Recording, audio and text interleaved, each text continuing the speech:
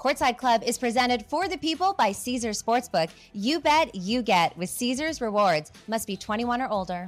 All right, you guys, before we jump into this week's episode, I do want to send some love and hope to Damar Hamlin and his family during this very difficult time. From myself, Omaha, ESPN, and our Courtside Club family, we are keeping Damar in our thoughts and praying for a full recovery. What's up, you guys? I'm Rachel DeMita, and welcome to the Courtside Club. I hope that you guys had an awesome holiday and a great start to the new year. I honestly can't believe that we are already over halfway through season 1 of Courtside Club. 33 episodes down and so many more to go. I want to thank all of you guys who have supported the show and tuned in every single week. Honestly, it means the world to me because I've had so much fun on this show and we have so much more for you guys. And for today's episode, we are taking a trip down memory lane with some of our best moments from the season so far. I hope you guys enjoy it because this one was super fun to put together. So who are your starting 5 NBA players of all time? Positionless, yeah. no doubt. So Magic and Isaiah. This is your Fab 5. Yes, exactly. NBA. So it's gotta be. Here's the team. Are we getting him in trouble for a third time? So Magic, Okay. Isaiah, Jordan, Bird. Okay. 5th, El Capitan, Kareem. Okay. That's my all-time 5. It's a unique list, I have to say. And by the way, like, you can hate me and or hate my list, but when you really break down the history of the game, like, all of them is top 12 of all time. Logan pretty much tore everything in his knee. Yeah. So it's basically the meniscus that's messed up. Uh-huh. But regardless, like, he told me before I came on the show today, and I hadn't even known this yet, that they are they're gonna have to amputate the leg completely. Very interesting. Mm-hmm. That would be tough. It's not ideal news, but I think he's going to continue to wrestle in the WWE. He told me he was going to be going under he told me he was going to evolve to a pseudonym. I think it was Captain Jack IHOP or something like that. It was going to be, it's like a pirate-based pseudonym. You guys heard it here first. So he wanted me to share that with you guys before anyone else. So this is a Courtside exclusive. Like, no one has this info. Captain, Captain Jack IHOP. Captain Jack IHOP. Yeah. After the amputation, will be adding a wooden peg to his leg. Yes, a peg leg, correct. Which is going to make his frog splashes a little bit more difficult, but I think he'll be able more dangerous. Yeah, I think he'll be able to pull it off. I want to ask you though, I was always nervous until I got to warm-ups and I saw everybody else. And then I was like, oh wait, I'm good. Is that how you felt? No, I was still nervous. Okay. I have freaking Tiffany Haddish. No, nothing against her. She's an awesome, freaking awesome person. But, that's not her field. Basketball's not her field. Yeah, and I was still nervous. I was just doing some warm-ups with her and stuff like that. She was, playing defense. And I'm still over here like, wow. Yeah. Wow.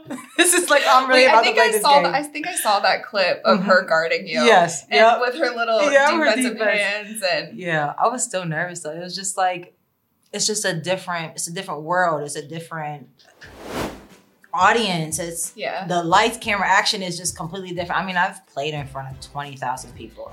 It's more of a performance than it is of like, it was just different. I don't know how to explain it. It's just, it's just different. Yeah. But I know there's a lot of ego too. Yes. I went into halftime and I was vlogging it and I was just like, Coach, I don't understand why you're not putting me in the game. Cause I was in like 2 minutes. Freak. I don't know his name. What was my coach? He was like an NBA guy, no? I was with Dominique Wilkins? He's not playing you a lot because you didn't even know his name. Sorry. Don't tell everybody that. Bill Walton and Dominique Wilkins. Jesus. Was it? Yeah. That's what I tried to tell you it was. Okay. I told you that was Dominique Yeah, Wilkins. you did. I just wouldn't listen. That's my bad. I was like, I'm over here trying to communicate, Rachel. You're just not listening to me. Commercial break. No, I'm just kidding. No, that's awesome. Well, yeah. So I was like, NBA legend coaching you, but this is why Krista is not in the NBA yet.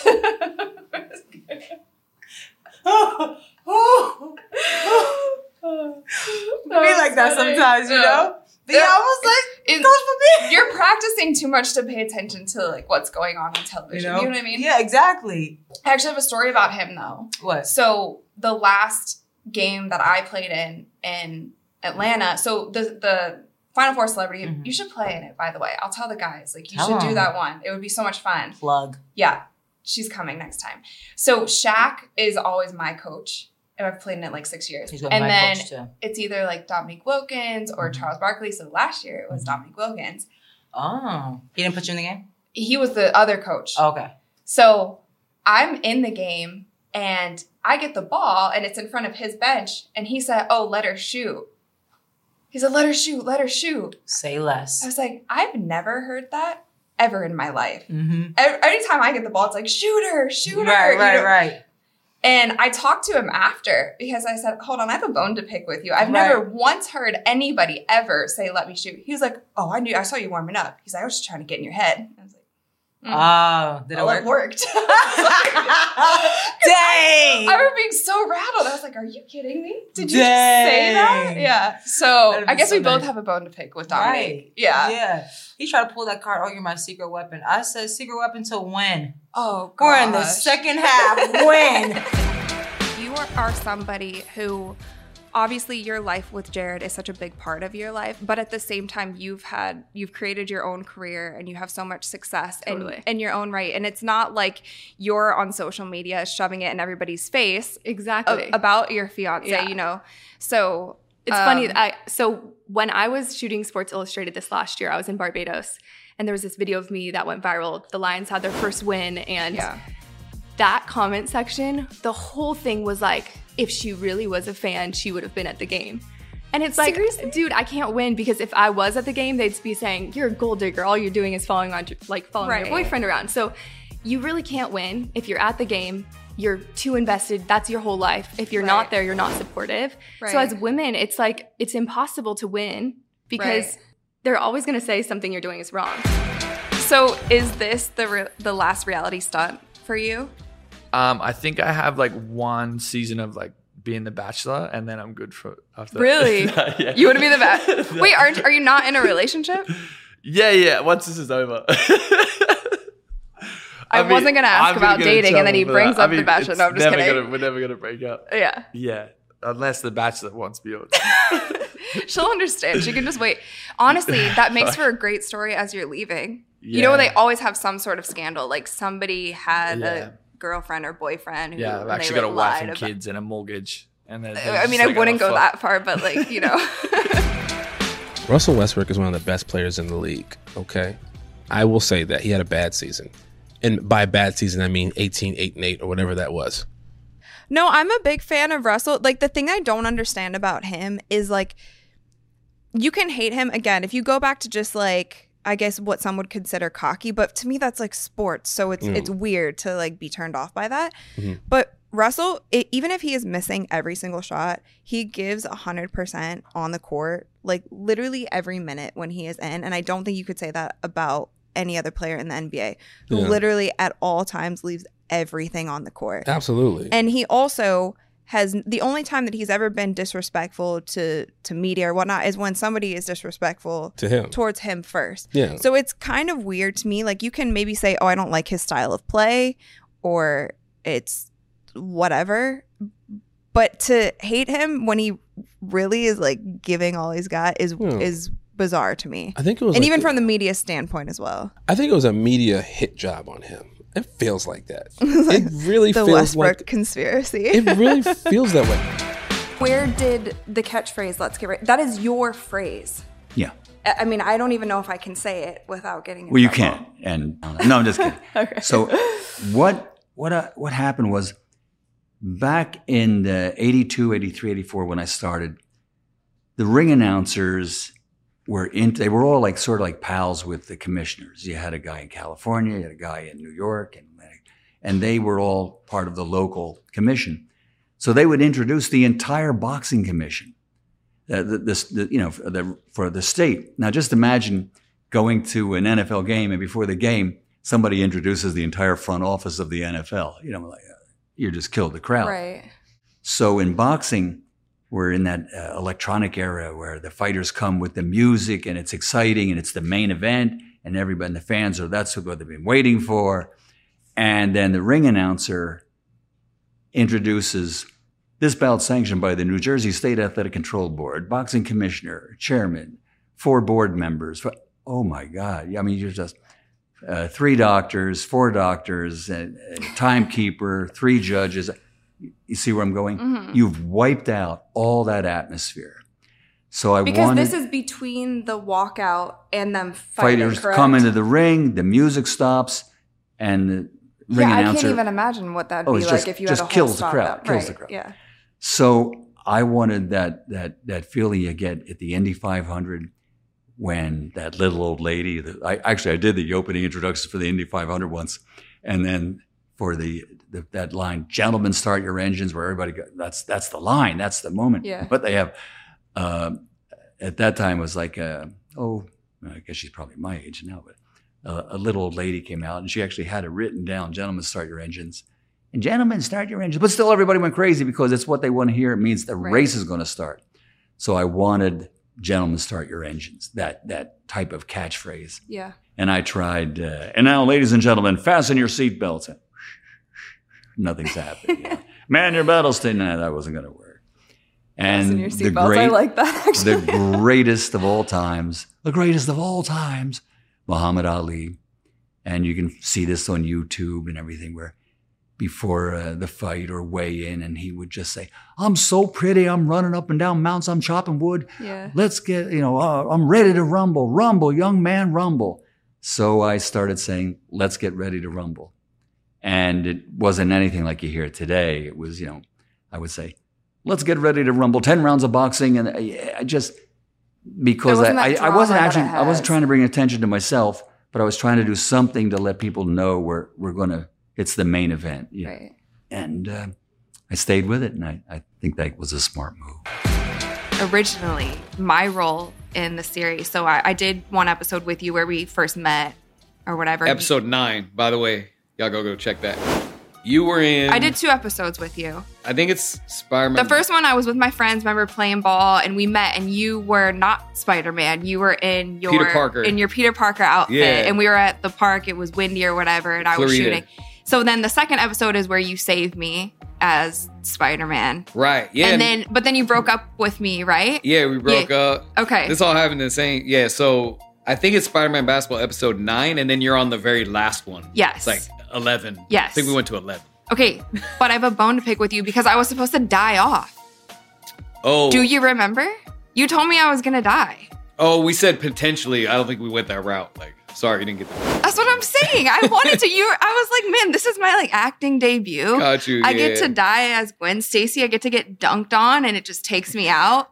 We did talk about that. I got cut from the Spider-Man series. No, basically what happened was the video stopped doing as good, but I think also we kind of we deep dove into story, and it's really it was all about hooping, you know what I mean? So we deep dove. Listen, I'm joking. I wouldn't have had you on the Courtside Club if I was really that pissed, but I feel like that would have been dope.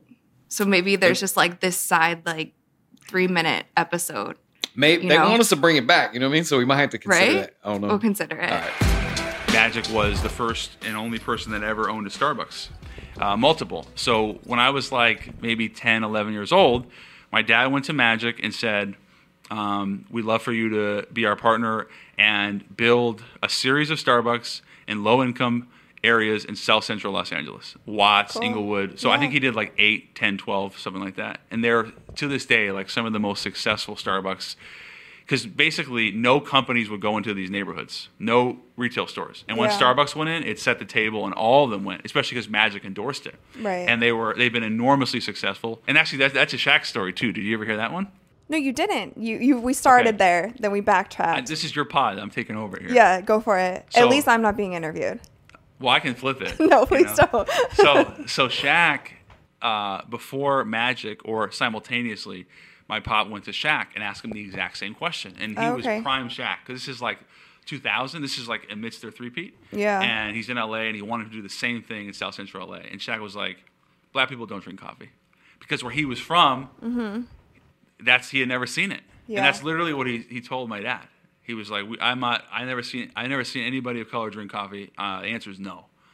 And so every time he sees me now, he's like, I hate myself. Like I could have been one of the greats, like Magic, like Shaq, Howard. He's always like, because he's such a businessman. Shaq he didn't buy into it, and so he couldn't support it. Right. He is a businessman. Right. But he so didn't I'm saying believe now in his he's kicking himself because he's like, oh, it would have been substantial. It would have been massive. Substantial. Yeah. Whenever I'm drinking a Starbucks around him, he's just like, what got away? What could have been? Vince Carter was Instagram living all the time. Mm-hmm. And that's my hero pretty much. And he was like, he saw me like in there. He was like, Chuck, what's up, man? He was like, jump on. And he like jumped on the live and he was like telling people, he's like, this is the GOAT right here. People call me the GOAT, but this is the GOAT. And I was like, really? Vince Carter's calling me the GOAT right now. That's so cool. And I'm like trying to screen record and stuff. Yeah. Didn't get it, but I was like, man. Did you even know that he knew who you were? No. That's cool. I had no idea. That's so cool. Yeah, that was like I was just like, man. And I remember I like called my brother. I was like, Vince Carter just called me the dunk goat or whatever. And that's so cool. Now I'm supposed to play golf with him. And I lied to him and told him I was good at it. In trouble. Oh my gosh. How long do you have before you're going to play golf with him? Actually, I'm getting kind of good now because this was during COVID. He was like, yeah, man, I got to make it down to Naples. There's a course down there I'm trying to play. Man, if he sees this, my bad, man. He was like, we'll have some dulce and play some golf. I was like, what are you supposed to say? If Vince Carter asked you to play golf, you're like, obviously. Immediately, I was like, yeah, I'll kill you, man. I've been practicing like 6 hours a day before the game. I literally, during COVID, I was going to the range like 5 days a week. And then it was just so funny because it was the same live. And he was like, we'll drink some dulce and play golf. And I was like, yeah, I love that. And in my head, I was like, hate dulce, hate golf. But now I'm playing and stuff. I'm just waiting for the day. Ronda Rousey is another mother in WWE. We can respect her for that, but we can. How have you felt about her performances lately after transitioning back the last couple years from UFC back to WWE? I think she doesn't respect it as much as she should. I mean, she's gone off on tangents, disrespecting the sport that I've given my life to, that I love, that I obsess about. And both of us have come back from having a child, and one has come back better than ever and one has not. I am the one who's come back better than ever, and I think that you need that respect for this business, that obsession for this business, to be able to do that. I don't think that she puts as much work in. She doesn't put as much work in as I do, and it shows. What is the craziest thing that Coach K did, whether it be in practice, that a story that we haven't maybe heard yet? He did a lot of crazy stuff.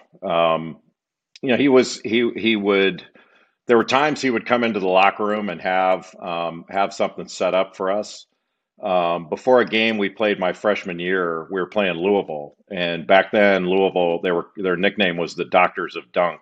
And they went to the Final Four that year and played in that iconic game with Phi Slamma in the Final Four. And, we had some ups and downs during the course of the early season. And all of a sudden, we're waiting for his pregame speech and the lights went out. And we're like, what else is going to go wrong? Like, now we have no power. And we immediately went to the negative. We took a trip to Negative Town. And all of a sudden we see this flickering light coming down the hallway. And he's got a candle in front of his face. So all you could see was his face in this pitch darkness. And all he said was, I came not to praise Louisville, but to bury them, and blew the candle out. And all the guys started jumping up and, screaming. And then we ran out on the court and we had a great first half. And then they kicked our the second half. No. So we lost the game. And that was the last time we saw the floating head candle thing. I need to know what athlete you think has the best acting chops that you've worked with. Yo, the sickest is I mentioned it before, but we can't. Yeah, but I don't really look at Dwayne like an athlete. I mean, he is obviously. He is when I was a kid, he played football. He's a wrestler. I know he's an athlete. We liked him for that. I look at Dwayne as like a global brand. You know what I mean? Like, I have a hard time going like he's an athlete. But Alvin Kamara was the craziest thing because we were there. me, Alvin, Omar Benson-Miller were getting ready to shoot the scene. And I was like, yo, does somebody have mini sides for Alvin? And he was like, nah, I don't need them. And I was like, he's like, I'm off book. Like, and I thought he was kidding. I thought he was kidding. And I was like, he's like, man, I don't show up on a Sunday for a game without knowing the playbook. And he knew every line. Oh, that's dope. And he crushed it. What is the most wild moment or thing that has been said that we didn't get to see in that final cut? You gotta let us under the hood a little bit. You mean in that episode or just in general? In the show in general? I know that there's something because I have also been around Shaq for many of years. Yeah. And we hear him on the sideline. He says some wild stuff. Yeah, a lot of times when the feed is bad or when his headphones aren't working or his microphone isn't working, he has some funny things to say to the producer. And we are on the second season, and he just not, I mean, we shoot this show every week, and he's just now getting the producer's name right. He called him. His name is Donzel. Shaq been calling him Dontrell, Denzel, Dontel, everything, Montel, everything but Donzel, which is his name. So it is hilarious. How did you and Jalen meet? How did this show that has now been going for over 10 years, how did it come about? Great question. Actually, two different answers to one question. We met in the bathroom of Strokers, a gentleman's club in Atlanta. And it was one of my first forays into the Atlanta Gentlemen's Club experience. It's very different. It is very much a hang. It is very much a co-ed situation, a lot of food focused. And I was there with my friend, and wasn't the most diverse crowd. And Dave Chappelle was there. And at some point, like the DJ was like, Dave Chappelle's in the building. Like everybody cheers and gets all excited. And this is a long time ago. Like this is 2004. And Dave Chappelle was there, and they gave Dave Chappelle the mic. And I think they expected him to like do like a, hey, I'm Dave Chappelle. This is amazing. Love Strokers. Like they expected him to like be nice. He gets on the mic. He goes, where are my wings? I guess his wing order was like delayed. Yeah. So he did like 2 minutes just roasting the establishment on how long their wings take to get to his table in classic Dave Chappelle like mode. And then one trip to the bathroom, Jalen was there, and like, you know, you can't like talk to another person while you're at the urinal or whatever. So like we were like washing our hands, and I just had to like introduce myself and say what's up. And then, you know, 8 years later, he proposed doing a podcast for Grantland to Bill Simmons, who was running Grantland, and myself, who was in charge of audio and video at Grantland. And we had a call meeting about it. And I was like, so, Jalen, like, we'll do a pilot, because you always want to do a pilot. You don't want to, like, give someone a podcast that you can't take back. Mm-hmm. Podcast producers, listen. And I was like, we're going to do a pilot. Like, is there someone that you played with or, like, someone you grew up with that you want to do it with? Like, who do you want to do this with? And, like, it was quiet for a second. And he goes, what, you don't want to do it? And then he proposed that he wanted to do it with me. And I thought I would just do the pilot, and we'd eventually replace me with that spot. And now we're 11 years later, and that spot was never replaced. Here you are sitting in the studio now. That's dope. Here I am. Steeler Nation is different because it's a generational thing. Like, go to Walmart or Target. You know how it is. Yeah. You're gonna see a baby to an 85-year-old lady to some dude that looks like a substitute teacher, all wearing Steeler jerseys. Yeah. And throughout the city of Pittsburgh on a Friday, maybe Thursday, the city is dripped in black and gold, and it just is what it is. So I say it all the time. Being a Steeler is like being a part of a religion. It's definitely like a cult. It's like not even a question. Like, I remember one time I was on IR, and I think we had like an afternoon game. It was like a 4:25 game. I went to the 1 o'clock service, and literally the service is like going on. And the Padre was like, hey, it's close to game time. Let's wrap it up to the congregation. And everybody was like, amen. Out the door. And I was just like looking around like, So good. And it was straight like that. Like, and people were just out of there. And everybody was on board with everybody. it. And like, this one lady was like, yeah, I got my greens on, girl. I said, we got to go watch the Steelers. And I remember watching this one dude was like, yeah, I got to get to the grill. Like, it's a day, man. And on Thursday, you would see RVs and trailers. People already out there for a Sunday game on Thursday. Cool. And our parking lot would be slammed with people. And I'd be like, oh, is a concert coming to town? I was like, no. I remember one dude was like, you are the concert. We drove from Kentucky. We gonna spend our weekends here. And so it was like the Beatles in Pittsburgh, but at all times. Even in Latrobe, like training camp, people on their time, their vacations, like, oh, we going to Latrobe to vacation for 3 days, watch Steelers, we're gonna get back in the RV and we're gonna go home. That's cool. That's people's vacation time. Yeah. So it's wild. All right, people, we're brought to you by Caesars Sportsbook, the greatest sports betting app of all time. See, it's not just about the daily promos, odd boosts, or the hundreds of ways to wager. It's about the immortal words of Caesar himself, you bet, you get with Caesars Rewards. Every bet you place on the app, no matter the outcome, earns towards exclusive perks at Caesars Rewards destinations everywhere. Hotel stays, concert tickets, bonuses, and more. Download the Caesars Sportsbook app, become a Caesars Rewards member today, and get more with every wager. Must be 21 or older to gamble. Gambling problem? Call or text 1-800-522-4700. When Tom Brady leaves, when LeBron leaves, when Serena, Nadal, who is next? So it'll be interesting to see. I think you'll have Joe Burrow will be a good move for you. Yeah. I think Joe Burrow is going to be fun. He's not going to Johnny Manziel it. He's going to come through. He will not f this up like Johnny Manziel. I'm so upset about our that. Our Browns, man. He had it. He had it all. He did have it all. He was going to be the one. I think you'll have a moment. I think Shaq's son is going to do same thing that his dad did. Sharif, where he's going to brand himself the right way, and he's going to do that because his dad has done it better than anyone else.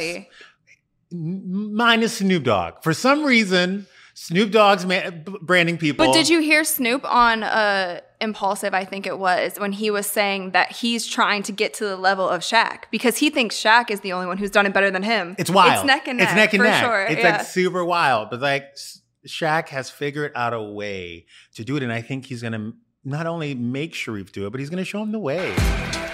I found the clown mask, by the way. Oh, really? The clown mask is over there on the couch. Oh my gosh, Manny's gonna grab it for me. You guys, I have to show you this clown. This became. And did this you ever put it on the show? Like after, I know obviously you took the hostage, but did you ever bring it back? Because I wore it during one of my your outfits of the day. So guys, this how I know this one was mine. Look at my makeup. Like this is my lip. This was my mask. I might take this as a souvenir if there's like any room in my suitcase. But look at how terrifying this is, please.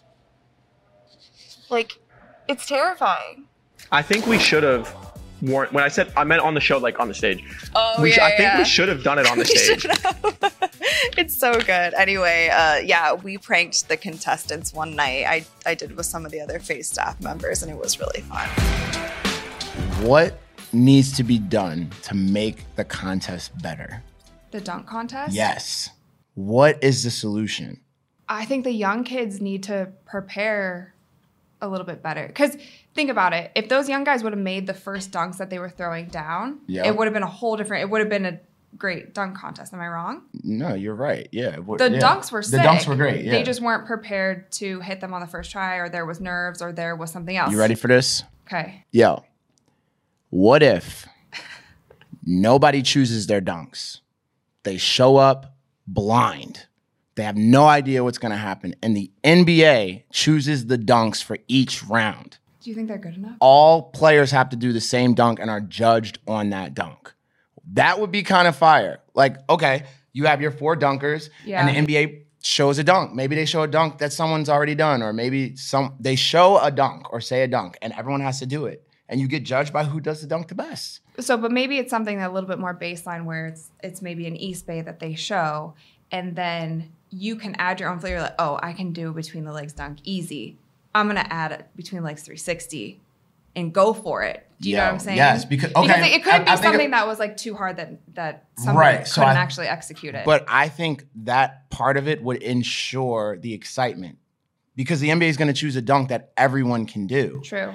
But then everyone's going to do it really, really good. You get what I'm saying? So and then the final round is do your own dunk. Is dunker's choice. There it is. There it is. We just figured it out. I'm not going to lie. That actually would be fire. I'm not going to lie. That would be fire. This is why you've been hired for a 5th time to cover NBA All-Star for ideas like this. Adam Silver, if you're listening, hey, just let us know. We'll help you coordinate it. We'll get Chuck on board. He can train the guys. We'll be ready to go. When I was prepping for this interview, I came across something so interesting that I thought was amazing. It was you dancing at halftime. Oh, no. But here's the kicker. I was like, why does this look so familiar? Yeah. I was at that game. You were at that game? I was at that game. Oh, my God. So for our courtside listeners, can you break it down? Yes. What went on during that halftime performance?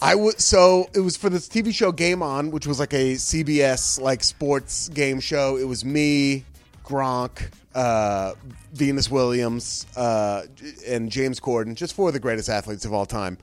And one of our challenges was to learn from the Laker girls how to do like a halftime Laker girls dance. So Venus picked it up really quick. She was great, sharp. a star. I mean, she's so sharp. She's brilliant. She's so smart, so athletic. Gronk and I worked with a dance instructor for 4 hours behind the scenes, trying to like nail all these dance moves. Was it day of? It was the day of. Okay. She came to the studio, and then we went to, at the time, Staples Center.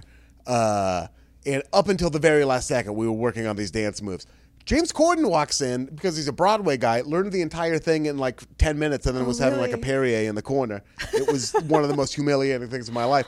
And then I kept asking the producers, I'm so glad I get to set the record straight. Over and over again, I was like, is there any way I can not wear Laker gear? Is there any way I can have like a blazer shirt underneath this where I pull off the Laker shirt, and at the end, there's like a pinwheel there? Right. No, they were like, you can't do it. You absolutely can't do it. At no point can you do it. So I do want people to know, I had a Blazers t-shirt on underneath the Laker gear, closer to my heart. Okay. Not for everybody in the crowd to see, not for Rachel DeMita to see, but close to my heart, where the Blazers live 24/7. Have there been any NBA guys that you've seen who maybe like when they first came to you naturally weren't the best or like still had room to grow, but because of their hard work, you've seen them take off? Yeah, I mean, a ton of them. But I mean, like, let's use Joel Embiid. I mean, he's a guy that's 7'1", 280 pounds, and each year he's added to his game. Like right now, he's doing crossovers between the legs, and he's playing like a guard. And I remember his rookie season, everybody was like, oh, you're a center. You need to go just get as close to the basket as you can and just duck in and, on screen and roll to the rim. And he was like, no, like I know that I can be better than that. I know I can be more versatile than that. And so he's an example. Zach LaVine. Zach LaVine didn't play at UCLA.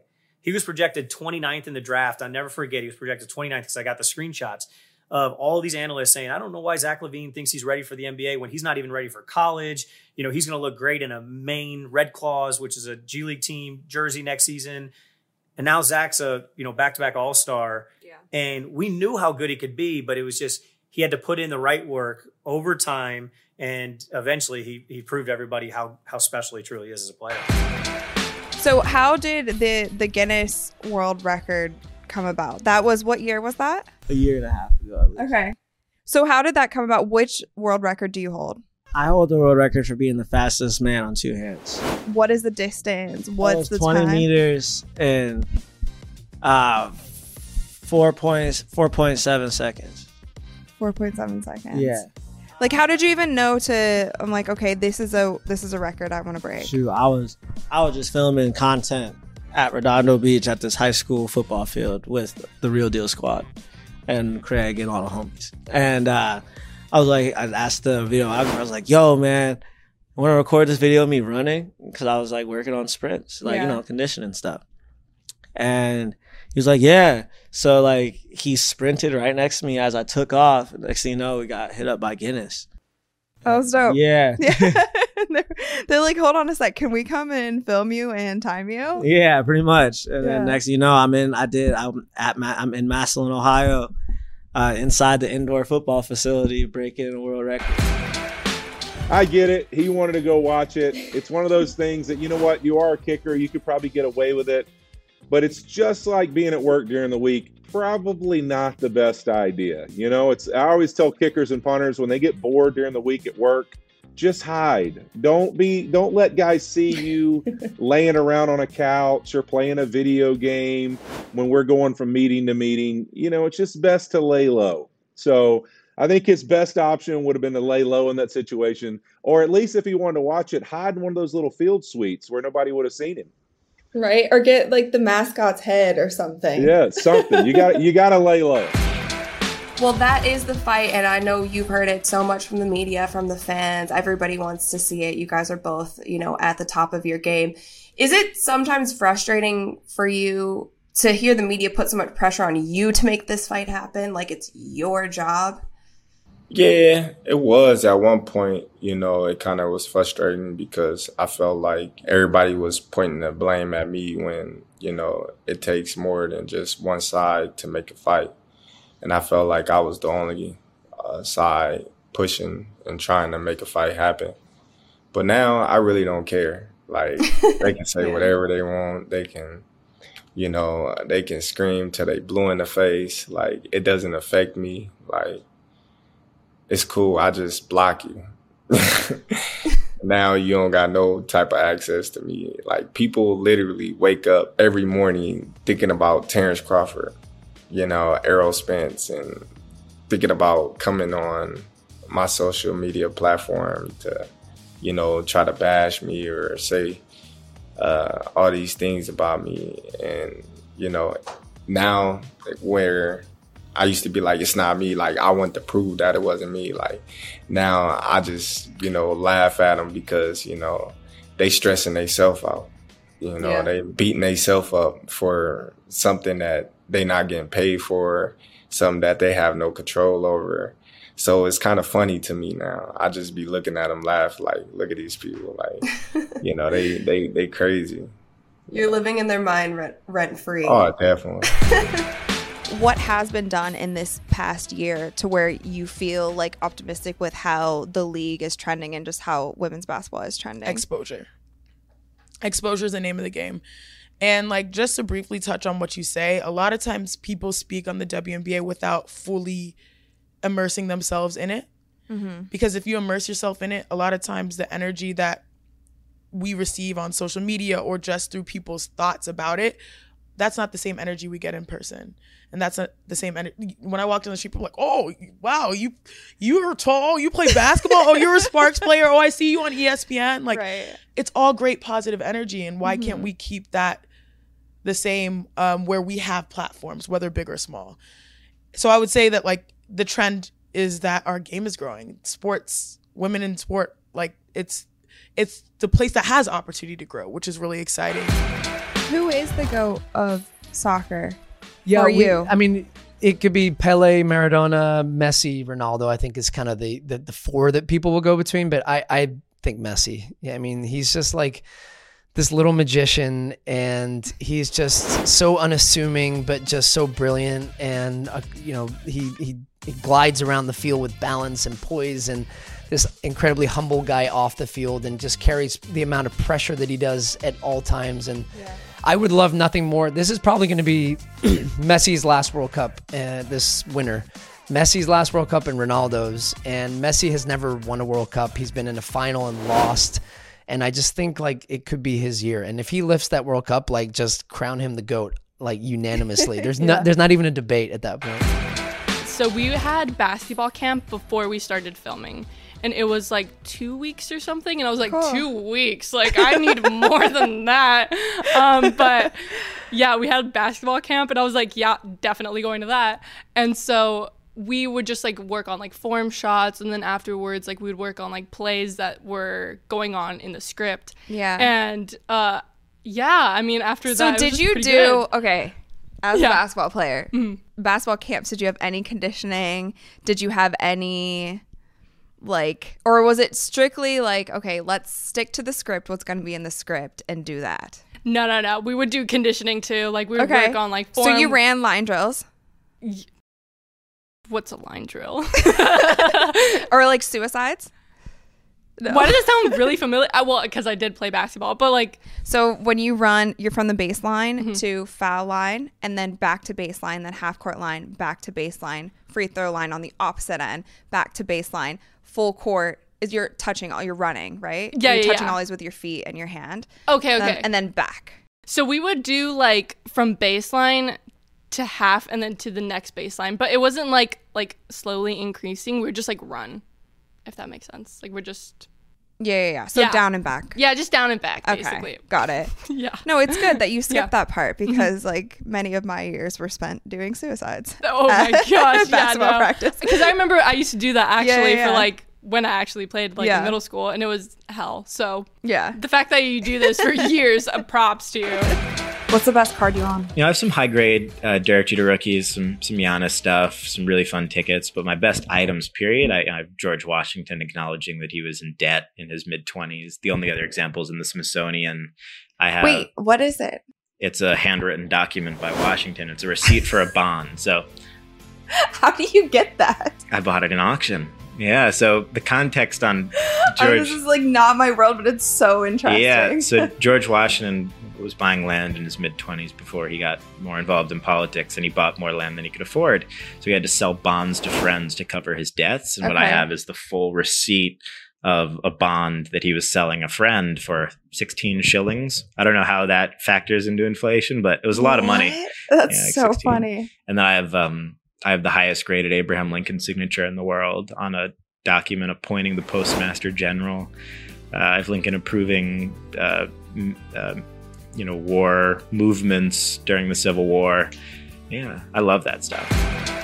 And then the other thing that's tough is like I'm also 6 foot tall and blonde, so when I go to like NBA games and I try to sneak in a camera or events, I get spotted really easy. I see so many guys that I know that are like shorter and they're like a little more discreet, and they sneak in more camera equipment than I do. But if I'm trying to sneak in, it's like, oh no, this like tall girl, like she's not supposed to be here. Right, you stand out. Yeah, so. Wait, what's the secret of sneaking in a camera? I need to know this. Oh yeah, that's top secret. No, I mean it's just, like you're allowed to bring cameras in. You just have to figure out like what lenses you can bring in and stuff. But there's like certain areas where you're not supposed to sit at, and maybe I end up sneaking somewhere. Not just NBA games, like events in general. I'm pretty good about sneaking around, but I do get caught a lot easier. Best NBA dunker of all time. Vince. So, Lord Vince the Carter. Without Vince, Mr. there's Vince. none of these new guys. But matter of fact, don't do this. Matter of fact, bro. Vince Carter. Matter of fact, bro. They say Vince Carter hands down. One foot guy, don't do this. Vince Carter. Don't do this, Vince Carter. Not right now. Not at the club. Vince not at the Courtside Club. His name is Vincent Carter. Yeah. I'm just gonna throw Vincent. It might not. I used to watch the top 100 Vince Carter dunks before every dunk contest. Who are you gonna put above him? If it's not like what, Dominique or it's Vince Carter. Why do you say Vince is the best? Because of influence or real talk? Because of influence, or are we speaking on the actual dunks they can do? Because if we're speaking on actual dunks they can do, just point blank period, dunks alone, Jay Rich is better than Vince in the dunk contest, dunks alone, and you won't lie to me and sit there and say he's not. Okay, no. Dunks only. What did you say? I'm saying Jay dunks Rich only. said I hit that dunk under tweet, and I tried it and I never hit that again. Consistency. He's not consistent. On his own Jay Rich East Bay. We're just he made that listen, dunk bro. and he can't do it. Vince Carter, you'd never seen Vince Carter do another between the legs in his life after that until he was 40. He was doing it when he was young with the Afro in Florida. Florida. That's wild, by the way. What did you just But say? he never 40? did it again. Like you said, he never did it again until he got older. He was like, I gotta see if I still got it, which is fine. But if we want to say, if we're going off of dudes dunking in their old age, Dr. J dunked every birthday until he was 70.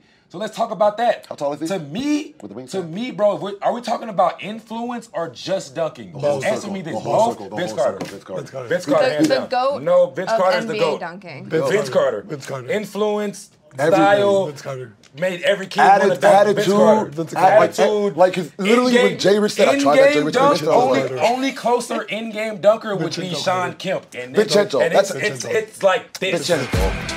But I see, it's this country club that you have to dress a certain way, look a certain way. There's a lot of even unspoken rules about golf. Yes, definitely. So do you like that element of it, or do you see it to where, you know, Live Golf came into play and they're like, okay, you can wear shorts now, right? So how do you feel? I've always kind of been on the more, I guess, like live side of golf. Like, I don't think that there should be a specific way you have to dress. I mean, I understand, like, when you play a lot of sports, there is like an unspoken thing of like what you wear when you go do your sport. Like, you're not going to go running in heels. Like, I get that, you know? But as someone who's always kind of been not accepted into the like stuck up world of golf, I've kind of, from that aspect, kind of been like an outsider looking in. Because when I go to country clubs, even just as a girl, you know, in a sport like that, there's certain country clubs where women are still not allowed to play. There's certain ones where even if they are, you're kind of looked down on. Yeah. So even from just being a girl, you kind of see that, which is tough. Yeah. But I definitely think there's a elitist sort of way of thinking when it comes to clothing. You know, if they see you dressed in a way that's not typical golf, you're kind of looked down on. Doesn't matter what you do or where you're from.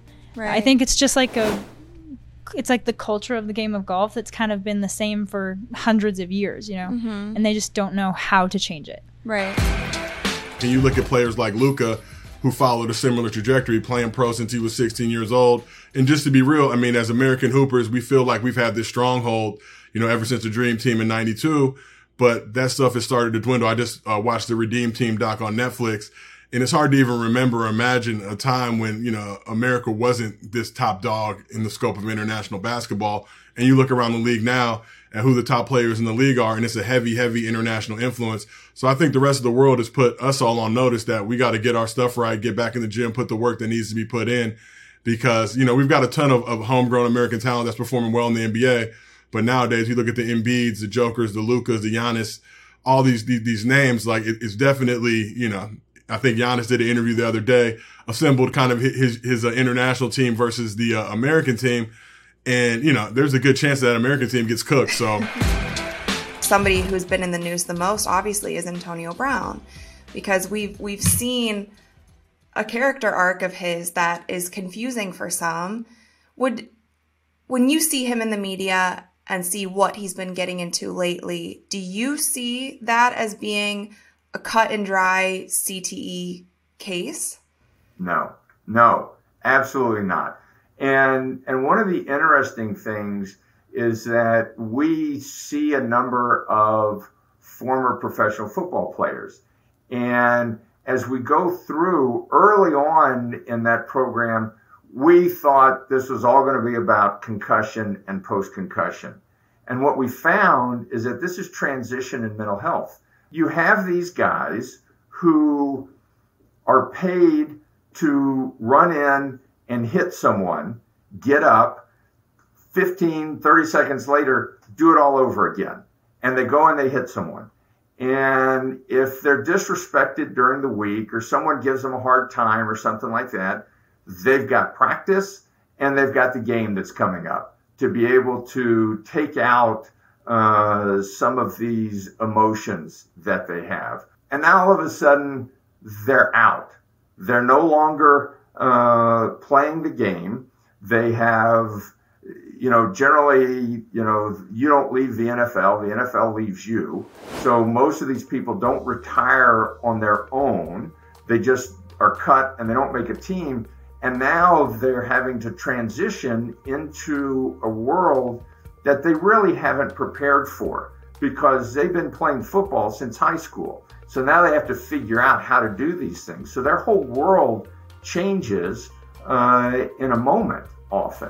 They've got a life, they've got a family, they have everything else. So all of that comes into play with how they react.